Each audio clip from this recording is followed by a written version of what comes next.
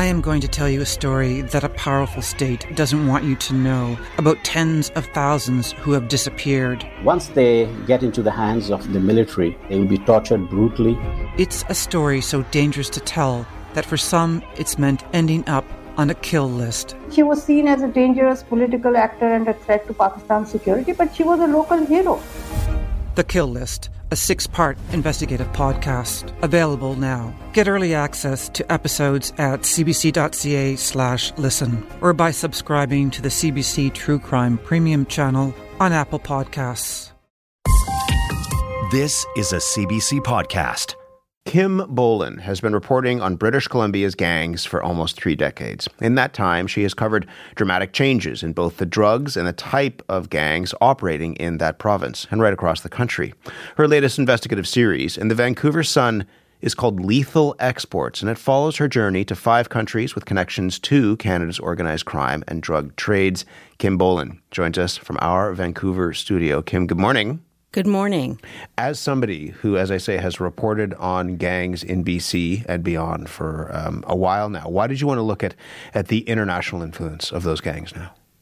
Well, I kept seeing these tiny hints that these guys were very influential at a much larger level or higher level than I had been able to get into reporting here from Vancouver. So I thought, if I could just get overseas and talk to people there and see what was going on.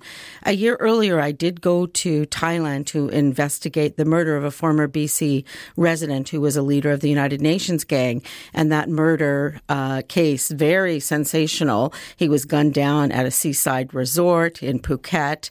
I sort of followed the track of the alleged killers. And we have one former military officer from Canada awaiting trial there as one of these purported hitmen. So, that sort of set me off. I had a lot of intrigue. And then when we started seeing sort of record shipments of methamphetamine seized at the Port of Vancouver last year, we're talking 6 tons, if you can believe it, all destined for Australia and New Zealand. I thought, I need to check this out. I need to know more about this. What more were you seeing in terms of the changes in that gang activity over the past few years? Well, it's just this increasing level of sophistication. I mean, here in Vancouver, like in other parts of the country, we see this terrible gang violence on the streets. Lots of young guys losing their lives or getting charged with murders and going to jail for the rest of their lives.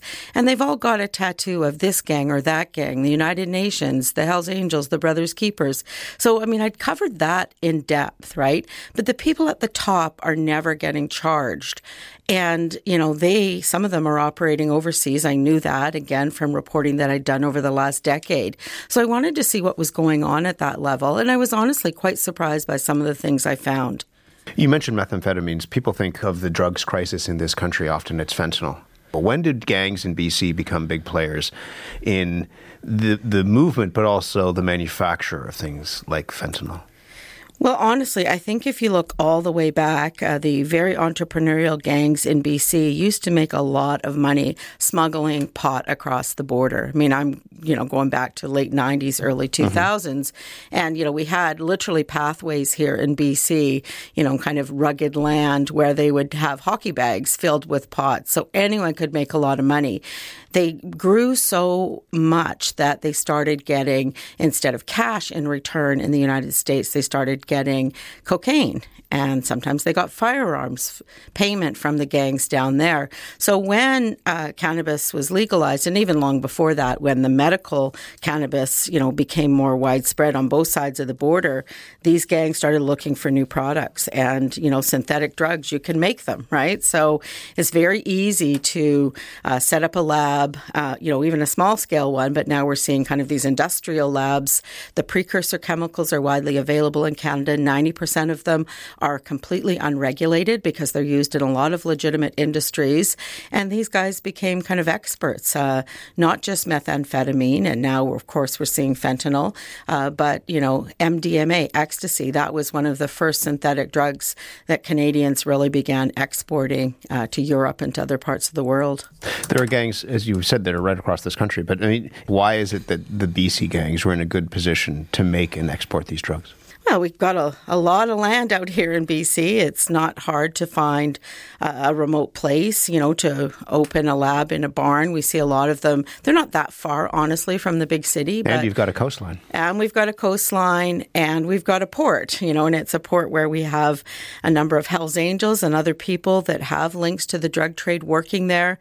One of the things I learned on this trip was just how much of a concern so-called trusted insiders is internationally for, customs services, border agencies, not just in Australia and New Zealand, but elsewhere, where they think people that are actually working on the port as longshore workers or inside some of the shipping companies are being paid a lot of money to look the other way or to assist. In Australia, for example, they did sort of an investigation, and they determined that they had, 1,000 people that they were concerned about working in ports in that country. I mean, that's a large number, and it's a smaller country than ours. Mm-hmm. So, if we have something comparable, it probably doesn't take all that many people either to divert something or have something, because it is largely a mechanized system at the port, right? So I don't know if they'd have to, who they'd have to have or what they'd have to have, but I don't know if Canada's even done some kind of study like Australia has done to look at that issue overall. You mentioned Australia, and I said in the introduction that you went to 5 countries to work on this series. Tell us about where you went. Well, I actually went to 6 countries, but one of them I haven't written about yet, so we'll see. I've still got a couple of stories that I'm up my sleeve that I'm hoping to do. But I started in Australia because the 6 tons of methamphetamine was destined for Australia. So I found that really fascinating that Canada, another Commonwealth country that's very similar to Australia, would be one of the countries that is a major exporter of these illicit drugs to Australia because it's far away.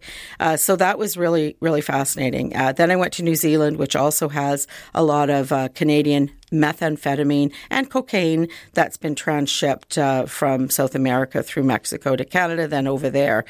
These guys, who are doing this, they sometimes pick these convoluted routes because they think that they'll be under the radar that way. Canada is considered sort of a trusted ally country. So sometimes those are the safest countries for organized crime to use to get their product into the places they want to go to. When you were there, what did officials tell you about the influence of Canadian gangs in Australia and New Zealand?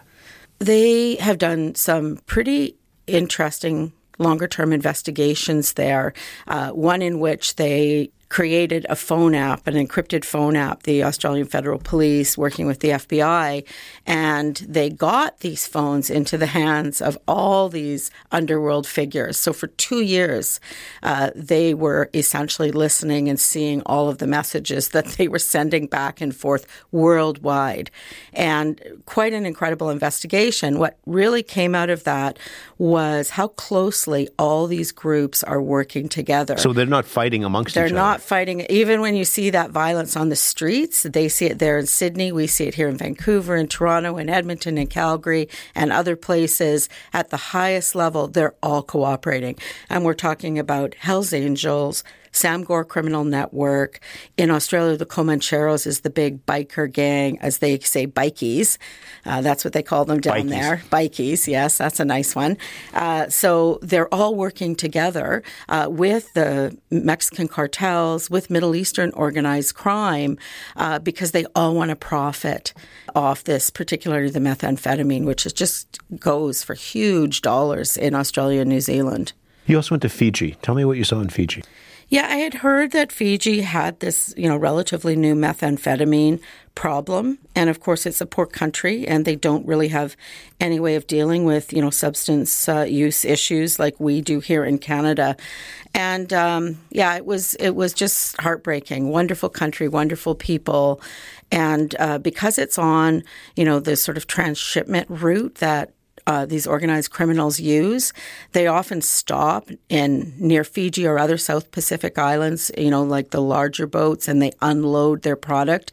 And then smaller boats, maybe yachts, maybe fishing vessels are used to take the methamphetamine, the cocaine, into Australia and New Zealand.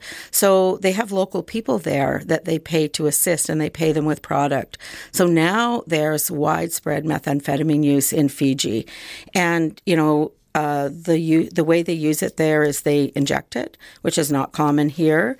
And there aren't very many needles. Their drug users are sharing needles. HIV rates are on the rise. And really, really young kids are using this stuff, like 13, 14 years old, right across the board, poor kids, but also, kids in middle-class families. And it's become a real crisis there that the government is just now kind of acknowledging exists. Do you or does the government see the fingerprints of Canadian gangs in that drug crisis? Definitely some of the methamphetamine that's going there is from Vancouver. Some has been air freighted in, and some of it has been, part of these major loads. So they do think Canadians are involved, as are other organized criminals, because from other parts of the world, because like I say, they're all working together. The past is shrouded in mystery. To understand it, you have to get up close. Something happened to our collective psyche after the atom bomb. On NPR's Throughline, we reopen stories from the past to find clues to the present. Find Throughline wherever you get your podcasts. Is there any, you think of global bodies that would help oversee international trade or international relations. People might point to the United Nations, for example, as one of them. There's a UN Office on Drugs and Crime. Does that help police, if I can put it that way, this international crisis? Well, definitely the United Nations Office on Drugs and Crime, they're throughout the region, they're throughout Southeast Asia, they're in Australia.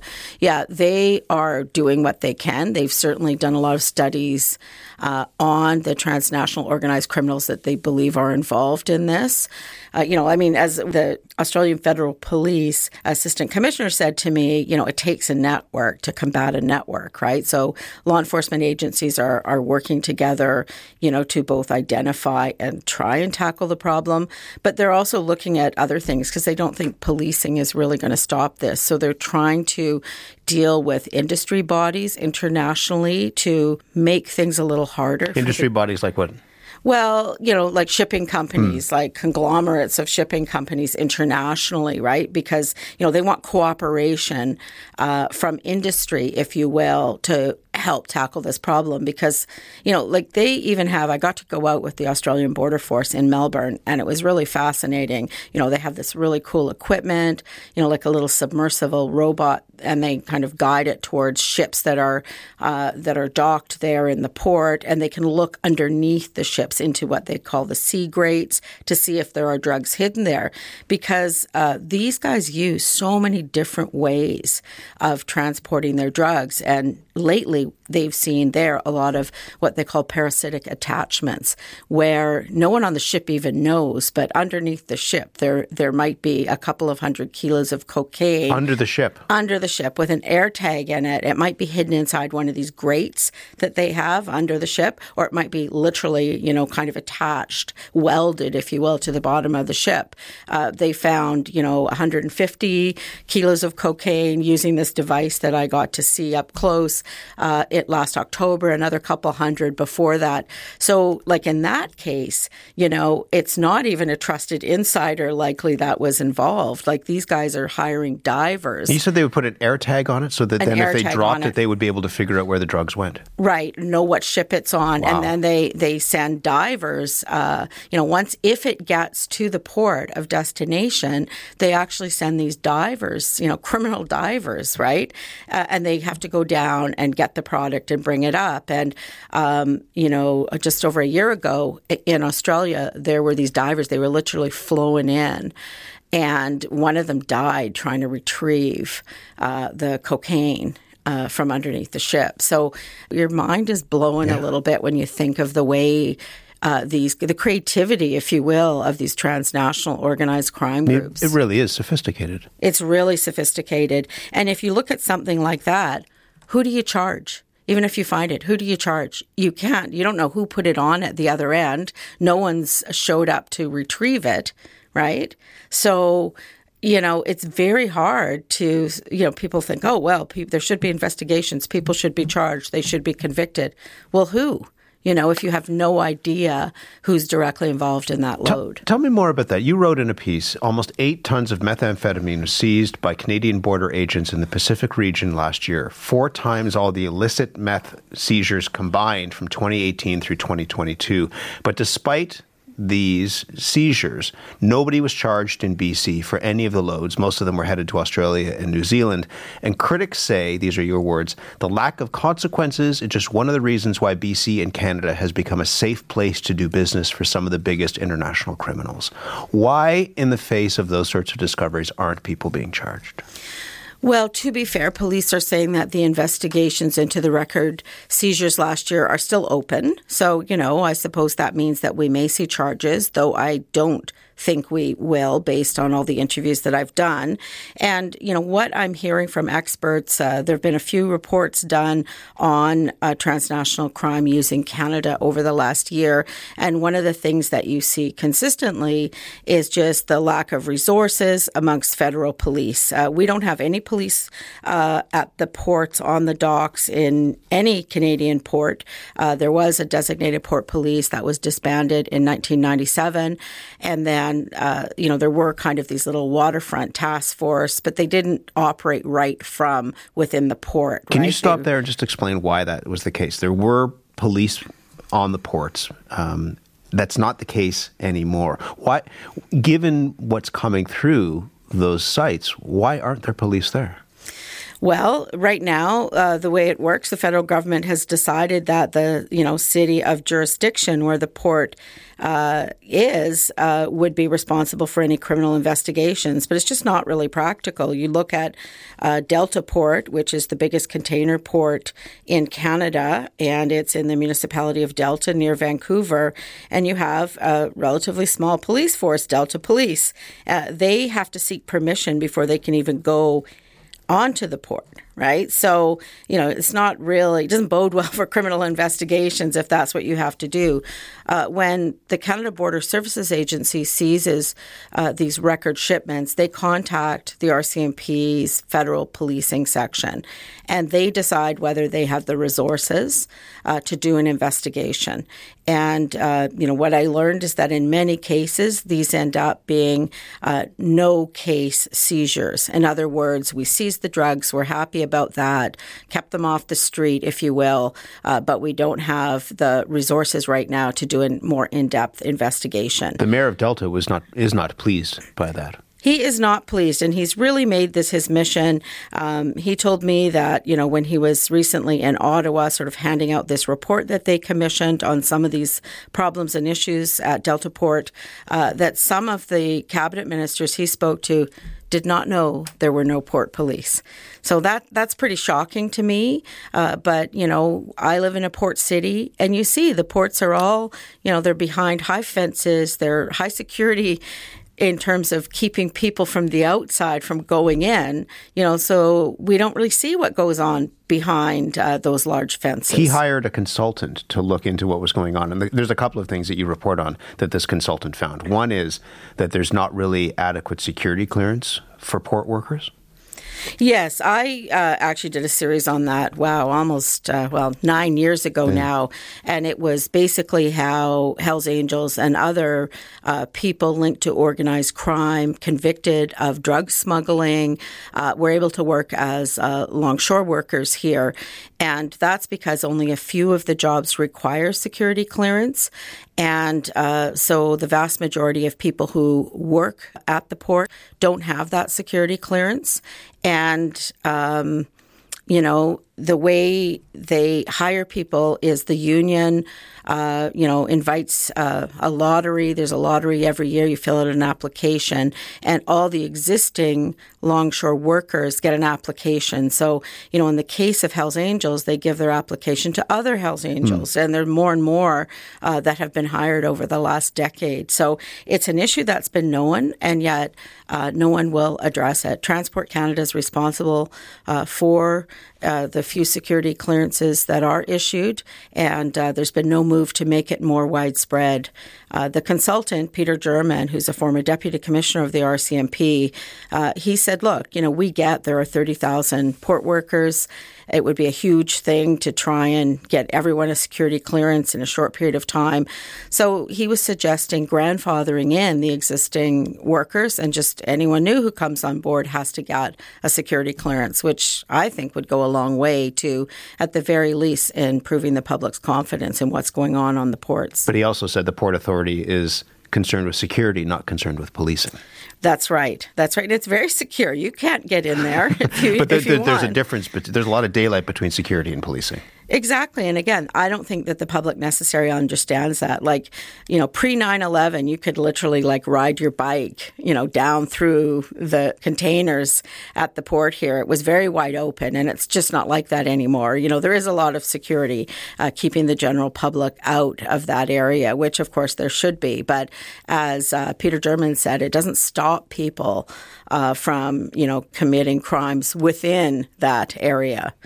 So let's end with what can be done based on what you have learned, what you've seen. What do you think, and what are people saying that law enforcement and government at a bunch of different levels, I suppose, could be doing to rein in what's happening with these gangs in BC in particular? Well, I think if there was some kind of fear of enforcement, it might be a deterrence. Not even enforcement, but fear of enforcement. Fear of enforcement, that some action was taken, that there was a special task force, particularly targeting, transnational organized crime in Canada. I mean, it was interesting that the federal government recently announced that it was going to have, a forum on auto theft because of the fancy SUVs that are being stolen and shipped to Africa. And, that's a good thing. You can take action when you want to, but what about major drug exports to other countries? Can we have a forum to talk about some of the more serious issues that are directly impacting people's health and life, right? So I do think more could be done. We've got to figure out what we're going to do with federal policing. The RCMP federal policing has a lot of vacancies, so there's a lot of people.